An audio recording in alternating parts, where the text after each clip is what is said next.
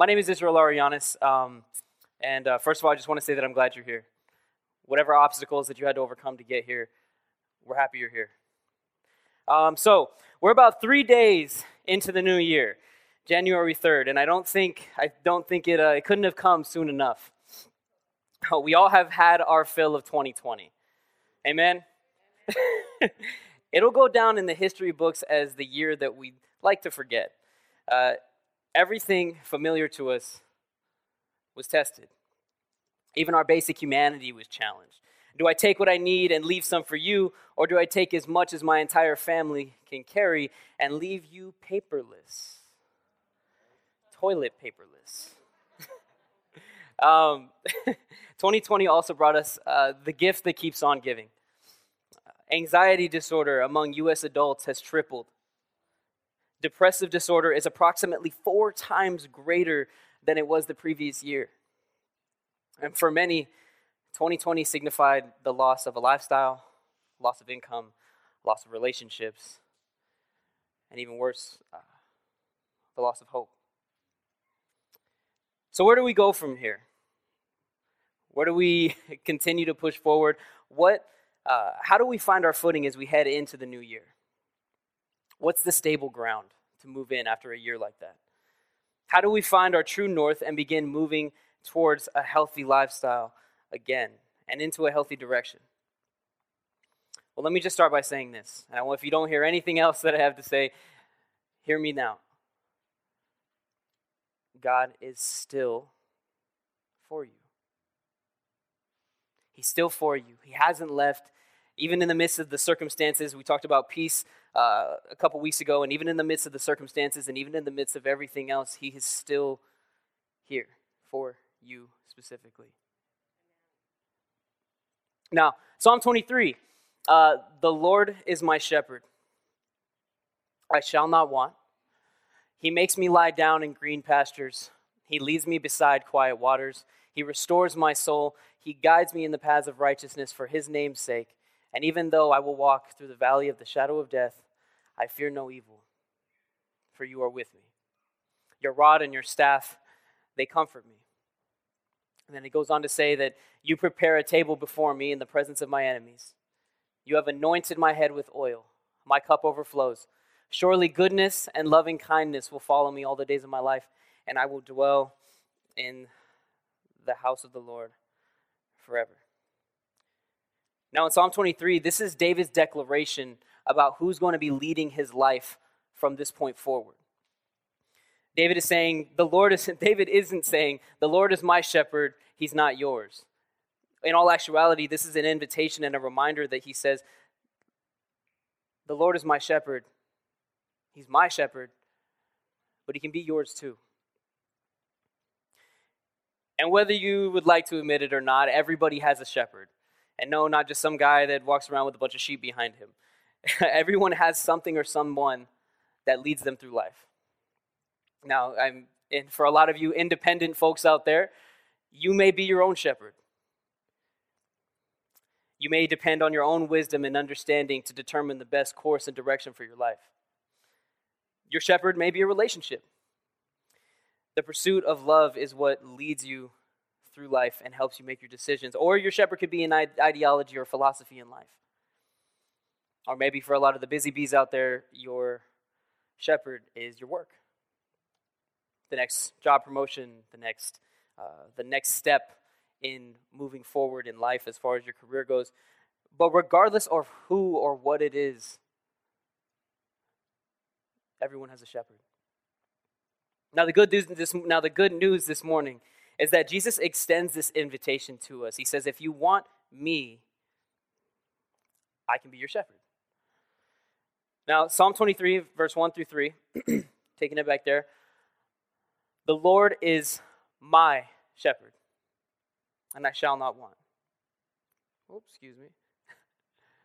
I shall not want, and perfect. He makes me lie down in green pastures. He leads me beside quiet waters. He restores my soul. He guides me in the paths of righteousness for his name's sake. So catch what the good shepherd is like. He makes me. He leads me. He restores me. And he guides me. That's what the Good Shepherd does. He always does things on his terms, which a lot would say is a bad thing, but it's always for our benefit. Now, we often hear this psalm read at funerals, that even though I walk through the valley of the shadow of death, I will fear no evil. But this isn't a psalm that's teaching us how to die. In reality, in the contrast of that, this psalm is one that's teaching us how to live. It is a psalm of submission. He makes me, he leads me, he restores me, and he guides me. All of that requires a dependence on God. It requires a dependence and a relationship for him to be able to, again, make us, lead us, restore us. Now, when I walk through the valley of darkness, and when the year reeks of death and decay, because God is my shepherd, I will fear no evil. Now, in verse 5, he says, "You prepare a table before me in the presence of my enemies." Does that sound a little bit weird?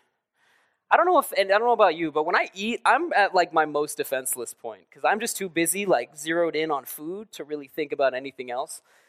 So for that to be made in the presence of my enemies, and when you think of your enemies, you think of being guarded and you think of being aware. It sticks out as a little bit odd. But in the presence of my enemies, in the presence of my adversaries, in the presence of the antagonist, in the presence of unfavorable circumstances, in the presence of a pandemic,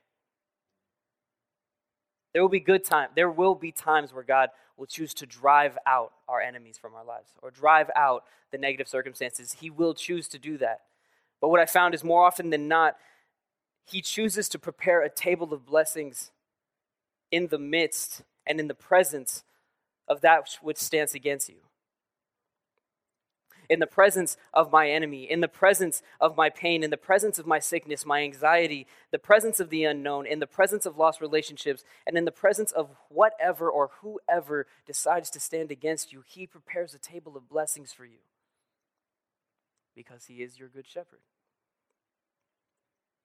Now, so verses 5 through 6, my cup overflows. And surely goodness and loving kindness will follow me all the days of my life, and I will dwell in the house of the Lord forever. Now, I take a deep breath too. I noticed I did that last service, and I kind of had to question myself on why I did that just now, but it's such a relief that when we choose to follow the Good Shepherd, surely goodness and loving kindness will follow me for all the days of my life. It's a little breath of fresh air, especially with the year that we've had. Now, you're being followed. And I kind of saw a couple of you guys go like this, like, what? You can't, no, not literally. You're not literally being followed. It's in a good way. He makes me, he leads me, he restores me, he guides me. He is with me, he comforts and protects me, prepares and provides for me, anoints me, and he follows me. Not only does the Good Shepherd lead you, but he also follows you. Isn't that cool? He follows you into the mess of your life. He follows you into the circumstances. He follows you into the lost relationships. He leads and he follows because he loves you. You are surrounded by the presence of God, or presence of the Good Shepherd who calls you to the table he's prepared for you. And maybe this is what we needed to be reminded of today, especially as we move forward into this new year, 3 days in. God is your good shepherd. And he is here for you, for you, for you, and you. He's always going to be here for you.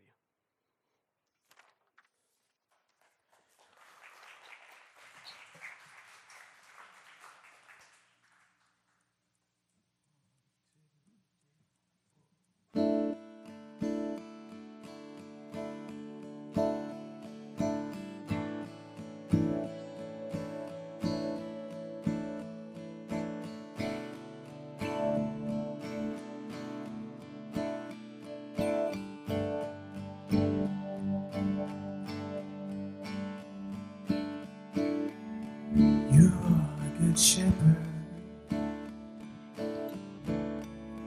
what could I want follow after you. You and me out front. You are a good shepherd. Know me by name. Lead me by still water. Love will never change. You are a good shepherd. You are all I need. Bring perfect peace. Close beside me. You are a good shepherd. Time to feed. Even though I am surrounded, the darkest time of need, you are my good shepherd. You call me your own. My cup will overflow. Goodness and love, yeah.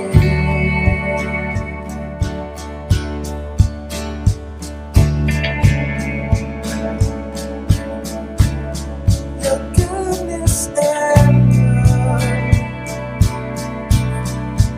yeah, yeah, yeah.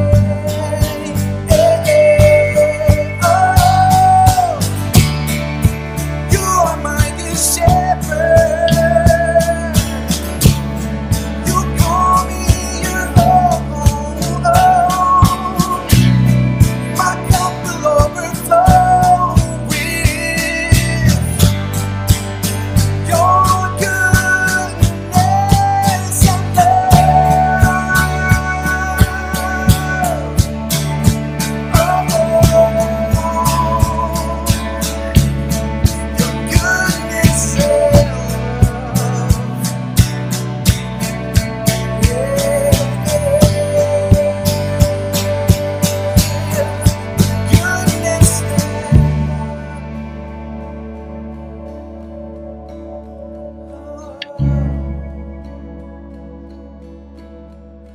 Goodness and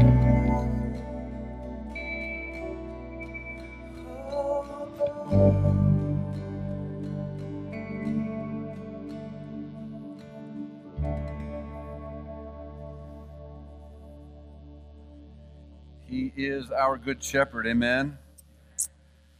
In 2003, the trajectory of British cycling changed drastically. A guy by the name of Dave Brailsford was hired to be the new performance director and given the challenge to put British cycling on the map, which was no easy feat. Since 1908, British cyclists had won just one gold medal in all of the Olympic Games. They fared even worse in cycling's biggest race, the Tour de France. In 110 years, not one British cyclist had ever won the event. In fact, their performance was so bad that a major bike manufacturer in Europe refused to sell the team bikes because they were afraid it would hurt sales. That's how you know when you're at the bottom of everything. Brailsford was one in a long line of coaches who came in enthusiastically but left defeated and dejected. But what made him different was his relentless commitment to a strategy that he referred to as the aggregation of marginal gains, which was the philosophy of searching for tiny margins of improvement in every area. He went on to say this: the whole principle came from the idea that if you broke down everything you could think of that goes into riding a bike and then improve it by 1%, you will get a significant increase when you put them all together. So Brailsford and his coaches began to attack things that you would typically think that coaches might do of a professional cycling team. They redesigned the seats to make them more comfortable. They rubbed oil on the tires or alcohol on the tires to give them better grip. The riders wore electronically heated clothing to maintain proper muscle temperature. The team tested out various fabrics in the wind tunnel to see which was more aerodynamic. The outdoor team switched to indoor team racing gear because it was lighter and more aerodynamic. But they did not stop there.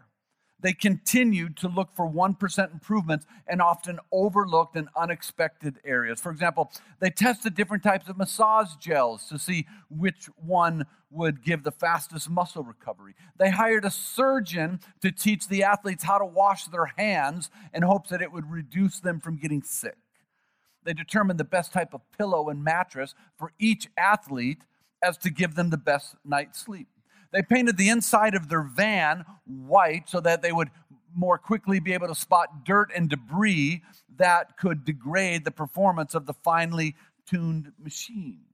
And it's these hundreds of small, what may be seen as insignificant improvements accumulated, the results came faster than anyone could have expected. Just 5 years into Brailsford's tenure, the British cycling team dominated the road and track cycling event in the 2008 Olympics in Beijing. They won 60% of the available gold medals. 4 years later, when the Olympic Games came to London, they raised the bar again and set 9 Olympic records and 7 world records in the cycling sport. The same year, for the first time ever, Bradley Wiggins became the first British cyclist to win the Tour de France. The next year, his teammate, Chris Froome, won the race and would continue to win it for 2015, 16, and 17, giving the Brits team 5 Tour de France victories in 6 years. During his 10-year plan from 2007 to 17, British cyclists, catch this, won 178 world championships, 66 Olympic or Paralympic gold medals, and captured the Tour de France 5 times in what is widely regarded as the most successful run in cycling history. That was a good time for me to tell you that on New Year's Day, I rode my bike for a mile and didn't stop. And it was pretty fast, let me just tell you that. Well, how does this type of change happen? How do you take ordinary athletes and transform them into world champions with these tiny, small, insignificant changes that at first glance would seem to make a modest difference at best? Why do small improvements accumulate into such remarkable results, and how can we replicate this in our own lives? Well, Happy New Year, everyone. I am glad that you are here. We start on a new series, a new journey called Atomic Habits. It is based out of a book that I am currently reading by James Clear. The name of the book is the same title, Atomic Habits. If you're looking for something to read in the new year, strongly encourage you to pick this one up. The big idea is that we form habits, and then our habits form us. Think about it, that you today are the sum total of every decision that you've made, every habit, every action throughout your life. Now, where you find yourself today may be a good thing. Maybe you find yourself in a good place, or perhaps you hate where you find yourself. Either way, I think that if you can zoom out of your life and see the arc of your life, the timeline of your life, I think we would all see that where we find ourselves today should not really come as a surprise. Rather, the trajectory of our lives was being established years prior to our current situation or our current location. That small, insignificant steps, seemingly trivial actions and habits, accumulated over time, and they have led us to where we find ourselves today. Listen, regardless of where you're at today, there was something that you can do for yourself in 2021 to make this year better than last year. And what that is that I'm asking that you would commit to be with us the next 3 or 4 weeks as we unpack this idea of atomic habits, as we take this atomic journey together. Now, if you're up for the challenge, there's 3 things that you're going to need to take this journey with us. The first thing that you're going to need is you are going to need some hope. You're going to need hope for your future, right? Hope for your future. John 4 describes Jesus' encounter with a woman from Samaria. She's known as the woman at the well. His disciples had gone on before him into town to get some food. And Jesus was exhausted, so he sat down by the well. And around noontime, a woman came to gather water, and Jesus began a conversation with her. Now, she was taken aback because at that time, a Jewish man, especially a Jewish rabbi, would never communicate with a woman. And a Jew would certainly never communicate with a Samaritan because there was all type of racial tensions there. They viewed them as half-breeds. And so there was no communication that went on, right? There was all kinds of racial tension. But here, once again, we see Jesus breaking down stereotypes and breaking down social norms. That's what Jesus did. And so the conversation quickly turned personal. And Jesus asked, "Are you married?" And she said, "No, I am not married. I do not have a husband." And Jesus said, "You have answered correctly because you actually have not had one husband. You've had 5 husbands, and the one that you're with now is just a shack up." He didn't say those last 2 words, but that's kind of what he was implying, right? He's like, the one that you're with now, you're just living with. There's no marriage. Now, we don't know her backstory, but we can be safe to assume that life has not been kind to this woman. We do know what women were treated like in this culture, and so it would be safe to assume that she was an outcast in her society, probably why she was coming to the well so late in the day to gather water, probably to avoid the whispers and the stares of others in her community. She was hopeless, and yet on this day she met hope. Listen to the profound statement that Jesus makes. John 4:9-10. The Samaritan woman, taken aback, asked, "How come you, a Jew, are asking me, a Samaritan woman, for a drink?" And Jesus answered, catch this phrase, "If you knew the generosity of God and who I am, you would be asking me for a drink, and I would give you fresh living water." If you only knew who I am, if you only knew what I was like, if you only knew what I have to offer, you would ask me and I would give you the very thing that you crave, life. I would give you the very thing that you've been searching for in all of these relationships and have yet to find. I would give you life. And maybe this is something that we all need to hear today. Regardless of where you find yourself, I think Jesus is asking the same question. If you only knew. If you only knew who I am, if you only knew the generosity of God, you would ask me for what you need in this year, and I would give it to you. Hope for your future. Perhaps today you need an infusion of hope. You need hope that tomorrow can in fact be better than today. You're going to take this journey with us. You're going to need some hope. In a period of time when Israel was under the oppression of slavery and when they were exiled, God spoke this future hope over an entire nation in Jeremiah 29, which is a popular verse. "I know the plans I have for you, says the Lord. They are plans for good and not for disaster, to give you a future and a hope. If you only knew." And maybe that's what you need to hear today. Regardless of what circumstances look like, if you only knew the good that I have planned for you. If you're going to take this journey with us, you're going to need hope for your future, and then you may need to repent from some of your past. Now, we don't like this word repent, right? We see it as negative, and there you go, it's this hellfire and brimstone stuff, but understand that repentance is a gift. Repentance is our chance to change directions. That's literally what repentance means. If you're going this way, to repent means you're turning and going the opposite direction. It is a gift God gives to his children. The same way that we give that gift to our children, right? We give our children the opportunity to repent, the opportunity to come clean, the opportunity to change direction. See, if 2020 is going to be your year, it may mean you need to repent from some things. See, God will not get you to where he wants you if you will not follow where he leads you. And if you're constantly moving the opposite direction, then Scripture says you need a course correction. You need to repent. You need to turn and go the opposite way. Maybe you've heard the poem. It's called Life in 5 Chapters.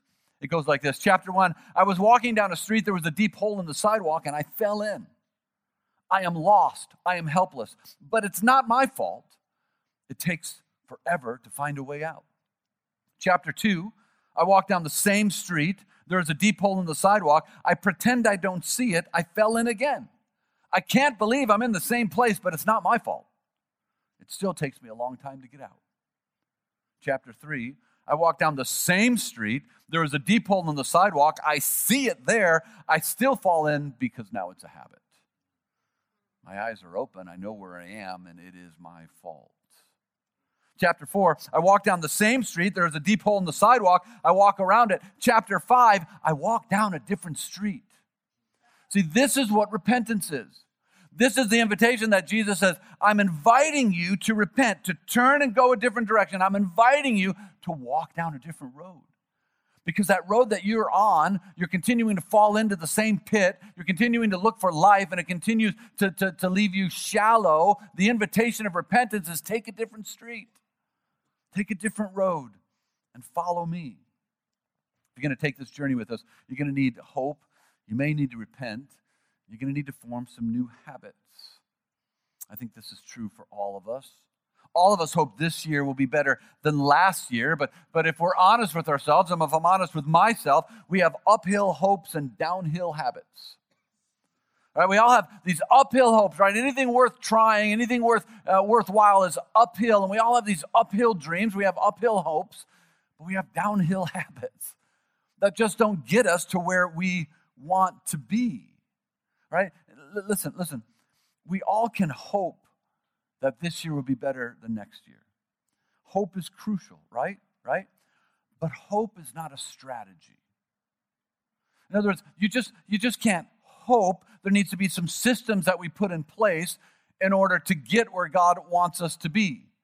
Right? I can hope that the Cardinals are going to win the Super Bowl this year. They're not going to win the Super Bowl this year. Right? Every year, every team starts off with the same goals. Everybody hopes that they're going to win the championship. But hope is not a strategy. Right? Hope may jumpstart you. Hope may get you going, but hope will not get you to where you need to be. Sean Covey says this, that our habits either make us or break us. We become what we repeatedly do. Look at Romans 12. I'm going to read it to you out of the Message. I've been reading a lot of the Message lately. I like how it flows and the artistic slant that it puts on it. It says, take your everyday, ordinary life. You're sleeping, you're eating, you're going to work, you're walking around life, and place it before God as an offering. Embracing what God does for you is the best thing you can do for Him.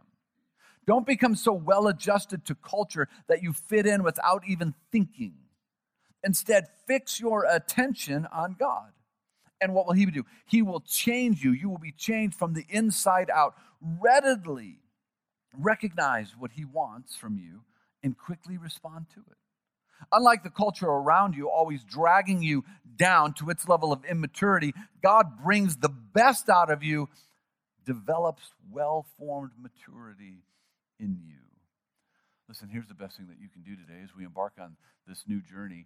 You can dedicate, you can submit, you can yield your everyday, ordinary life, your sleeping, eating, going to work, walking around life. You can offer it before God. You can take the next 362 days of this year and you could submit your life, yield your days to the Lordship of Jesus. And then see what Jesus can do through you. What will He do? He will change you from the inside out. Give Him a year and He will bring out the best in you.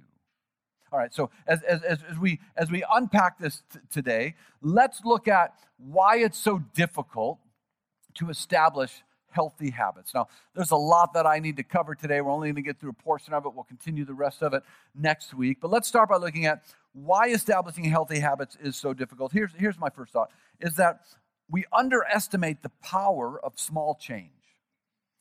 See, when we hear the word atomic, we think of the atomic bomb. And that's how we want change to happen. We want one giant explosion of sweeping transformation. I come to church one time, an atomic bomb of change goes, and I am a different person when I walk out. That's how we want change to happen, but that is not how transformation occurs. Listen to the synonyms for the word atomic. This is out of Webster's. It means tiny, microscopic, miniature, immeasurably small, and it actually gave this one, teensy-weensy. Right? So when we're talking about atomic habits, it's not this atomic bomb that drops, it's this teensy-weensy change, one small step, one what seems to be an insignificant decision at a time, one small step at a time that leads to something quite extraordinary. Right? Claire says this, that small adjustments lead to massive transformation. Why? Because our lives are not lived in a vacuum. That each action creates a path that leads to other actions. Now, this is a biblical principle. The book is not a biblical book. I don't even think he's a Christian. But what he's talking about is a biblical principle known as what you reap or what you sow, you will reap. In other words, whatever you give yourself to, you will get more of it because life is not lived in a vacuum. Look at Proverbs 22. Whoever sows injustice will reap calamity because life is not in a vacuum. Look at Hosea 8:7. It's a paraphrase. If you sow a wind, you will reap a whirlwind. What is Scripture saying? It's saying that whatever you give yourself to now will be amplified later. Whatever you plant, you will get more of. The farmer can plant a single kernel of corn, but will reap multiple ears of corn. Right? It's this idea of multiplication. Whatever you give yourself to, if you sow a wind, in time you will get a whirlwind coming back to you. So it's a good time to ask yourself, what are you planting? What are you sowing into? Whatever it is that you're giving yourself to, you will reap more of that. Sow a wind, reap a whirlwind. It has a snowballing effect. Look at Galatians 6. Do not be deceived. God is not mocked, for whatever one sows, that he or she will also reap. Look at what it says in the New Living Translation. You cannot mock the justice of God. You will always harvest what you plant. So what are you planting? Whatever you are planting today is what you will reap tomorrow. Many days from tomorrow. Right? This is the idea. Do not underestimate the power of small moments. I've told you this before, but small investments over large blocks of time have a compounding or cumulative effect. Right? We have this idea that when we surrender our lives to Jesus, that he waves his magic wand, and suddenly we wake up the next morning and all of our problems are solved. Right? But that's not typically the way that it works. See, what actually happens is we are invited to make small, seemingly insignificant investments into spiritual things. And if you are faithful in making small investments into spiritual things, over time they compound upon one another and they lead to massive transformation. It's one small step at a time. One seemingly insignificant decision at a time that will have a cumulative effect. Look at John 15. Jesus says this, I am the true vine, and my Father is the gardener.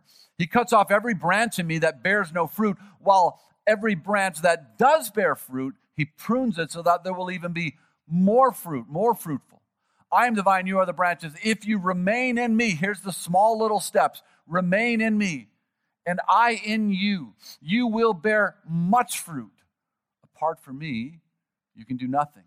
You did not choose me, but I chose you and appointed you so that you might go and bear fruit, fruit that will last. Look at the progression that Jesus takes us through. No fruit, some fruit, much fruit, and then lasting fruit. How does it happen? It happens by small steps, small decisions that keep you connected to the vine.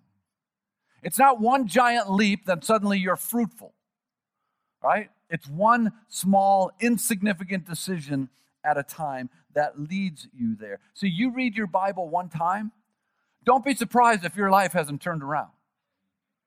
Right? Do it with over time, with one small investment after another, and transformation will happen. Listen, it's the small moments in life that make us. We like to think that it's the major moments, but it's actually the small moments in life that make us. But see, we tend to overestimate the big moments and we underestimate the small moments. We want the atomic bomb change that instantly transforms everything. We want one conversation that solves our marital issues. Right, guys, we want one night of romance that makes it all better. That's how men think. Right, we want one counseling appointment. We want 1 week at the gym. Right? We want the atomic bomb of change to drop on us. This is why we play the lottery. Because I don't want to have to make small, minute changes in order to slowly get myself out of debt. I would rather have my financial woes solved by one scratch of the quarter. Right? Because it's atomic, it's instant. This is what we do. We overvalue major moments and we undervalue minor moments, but it is the minor, the small moments in life that actually make us for better or for worse. Right? Do not underestimate the power of small changes. Small investments over large blocks of time have a compounding or cumulative effect. So what are you investing in? Why establishing healthy habits is so difficult. Here's my second thought, is we give up because we do not see change fast enough.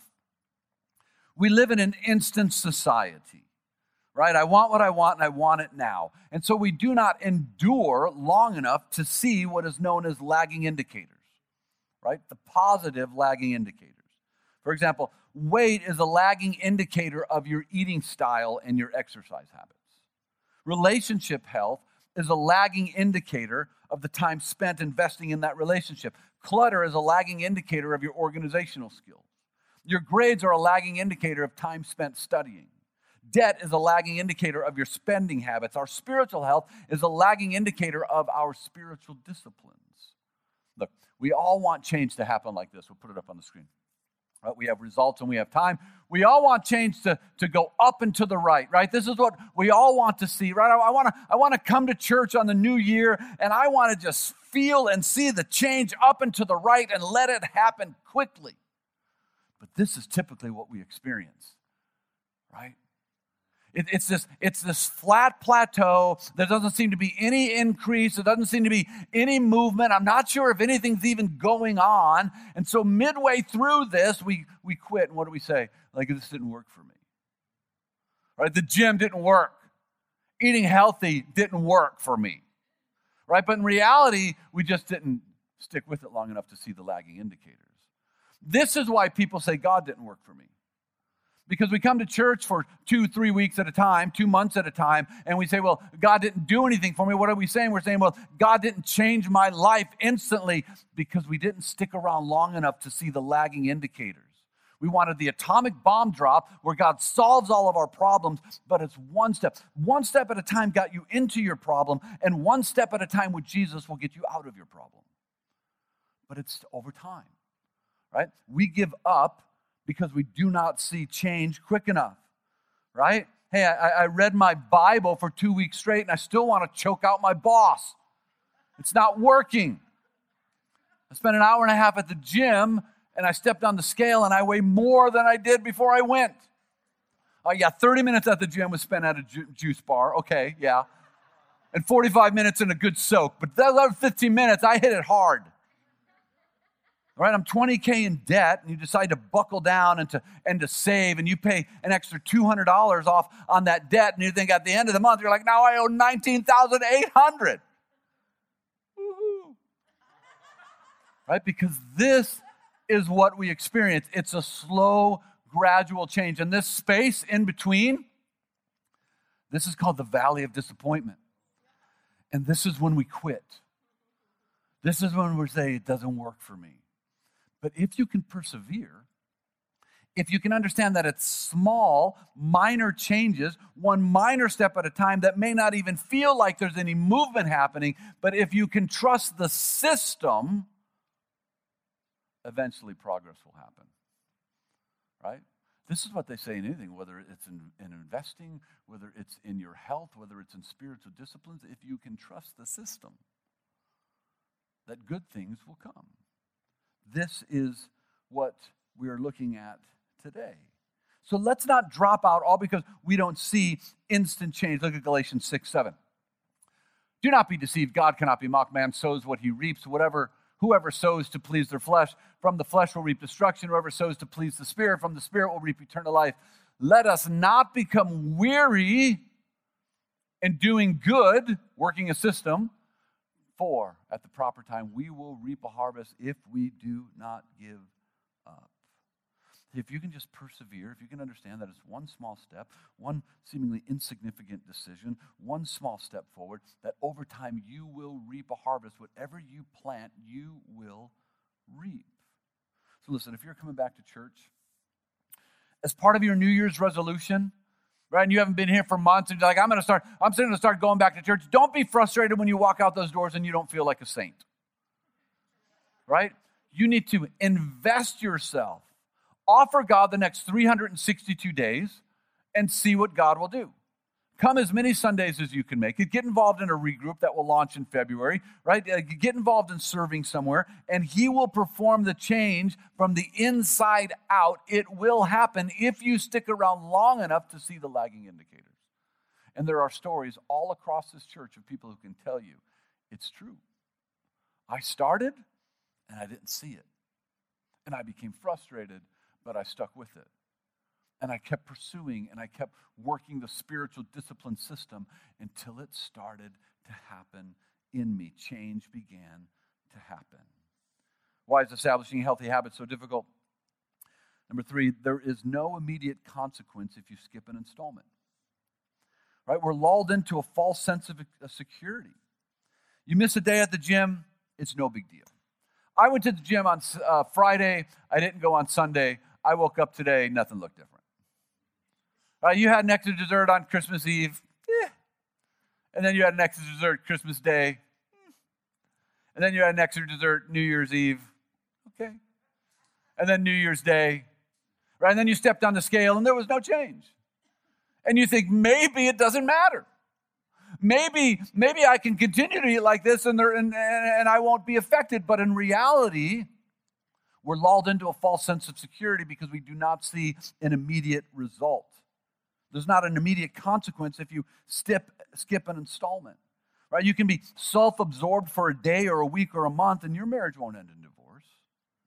You can miss a family dinner and the kids aren't running the streets. Neglect caring for your soul and your soul doesn't turn dark the next day. You skip church for a couple weeks and nothing happens. There's no tragic consequences. Right? And because there are no immediate consequences, we undervalue the role of consistency and the role of small actions that bring big change. Pastor Greg Groeschel says this, that everyone ends up somewhere, but few people end up somewhere on purpose. Listen. Rarely will you wreck your life with one step. Right? It's a compromise here. It's a fudge here. It's keeping this in secret. I know we all like to tell the story of the one step that sent us over the cliff, but in reality, it was one small step at a time, one bad decision at a time, one seemingly insignificant action at a time that pushed us up against that ledge. Right? This is what we're up against. It works both ways. Small steps can lead us to destruction. Small investments into godly things can lead us to life. Listen, just as there is a cumulative effect from small positive investments over large blocks of time, there is a cumulative effect from neglect over large blocks of time. You can neglect something and you'll get by. But over large blocks of time, if you neglect it long enough, you will see the lagging indicators. And it actually gets a little worse. Because there's a tipping point. There is a point of no return that, barring divine intervention from God, you can neglect your health, your marriage, your children, your job, your finances for so long that there is no coming back.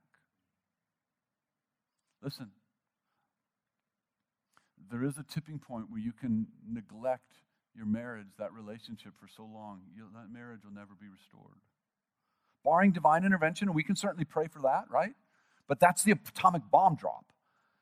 I don't want to have to make the decisions to sow into hell. I'm just going to keep doing what I'm doing and then pray for God to drop the atomic bomb and change everything. There comes a point, a tipping point, where it may not be restored because that other person has a decision. They have a choice in this. This is the reality of small decisions that bring life change. This is why we say that life is formed in the small moments. It's the small decisions that lead to large growth. So, what habits do you need to form in 2021? There's a lot more that I can say on this that I'll say next week. I don't want to rush through it because the meat of the introduction actually will happen next week as we're talking about habits that are birthed out of who we are and identity. We'll talk about in weeks to come, how do we start habits, healthy habits? How do we break bad habits? But just for today, let me just ask, what are some of the habits that you need to establish within yourself in 2021? What does that look like? Listen, position yourself for small steps that over time will accumulate into something quite unique. Two things I want to leave you with today before I pray. Romans 12:1, maybe this is what struck you. I'll read it to you again. Take your everyday, ordinary life, your sleeping, eating, going to work, walking around life, and place it before God. Maybe this is your challenge for 2021. Maybe if you're honest with yourself, you've just kind of been dipping your toe in the water and right, you're searching for life in all the wrong places. And maybe this is what you need to commit to. Right, that you can fix your attention on God and allow Him to transform you from the inside out and be assured that God will begin to bring the best out of you. That's what He does. Maybe this is your challenge. Perhaps your challenge came in John 4, where Jesus had the encounter with the woman at the well, and maybe you've forgotten the generosity of God. Maybe 2020 robbed you of hope and you forgot who God is. You forgot what God is like. And your challenge today is to be reminded of who He is, what He is like, and then make an ask. And He will give you what you crave. But can I tell you, let's not go small on this. Let's not, well, God, all right, you're generous, so I'm asking for a new car. Listen, no. That's not going to change your life. What needs to happen within you? Right? The idea of this whole thing is she was looking for love in all the wrong places. And so Jesus is saying, look, if you only knew, I could give you what you're seeking. So what is it that you're seeking in life today? And if you only knew the generosity of God, He would give you what you crave. Maybe that's your challenge. This year is to begin to ask and to be reacquainted with a generous God who is your good shepherd. Pray with me. In whatever way you communicate with God, there's no right or wrong way. I want you to just take a moment. And if you're in that first category and you need to commit the next 362 days, I want you to just do that. Maybe that's your action item today. To say, I am submitting, I am yielding my life to you.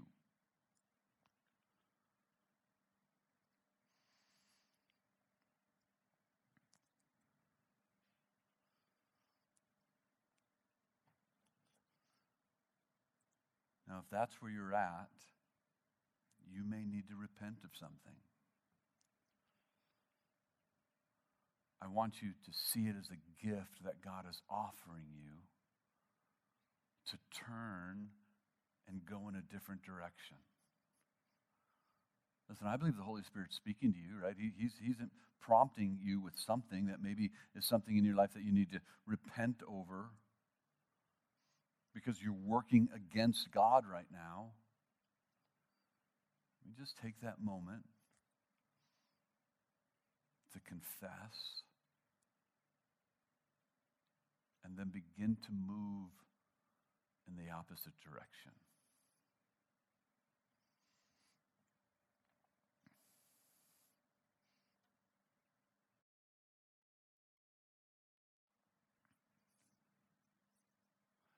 Maybe you're in that last category, and for you, you just need to become reacquainted with the generosity of God. Maybe you've been searching for a soul crave within you. We all crave love. We all crave meaning. We all crave significance and identity. And maybe you've been searching for that soul crave in all the wrong places. And today you've been reminded that your God is generous. And you've heard Jesus say, if you only knew how much I love you, if you only knew the plans I have for you, if you only knew what I was like, if you only knew what I want to offer, you would ask and I would give it. And I will give you what you crave most. Life.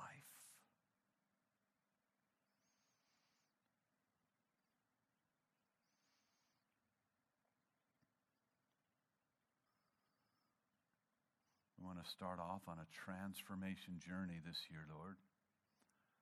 Recognizing that it's in the small steps that you will lead us to great things.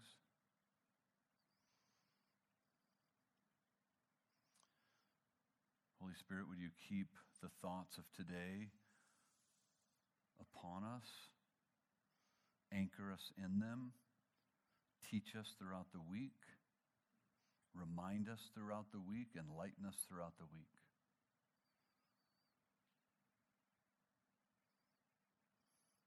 I pray a blessing over our entire church in 2021, that you would accomplish all that you desire within us, one small step at a time. In the name of our Savior Jesus, amen.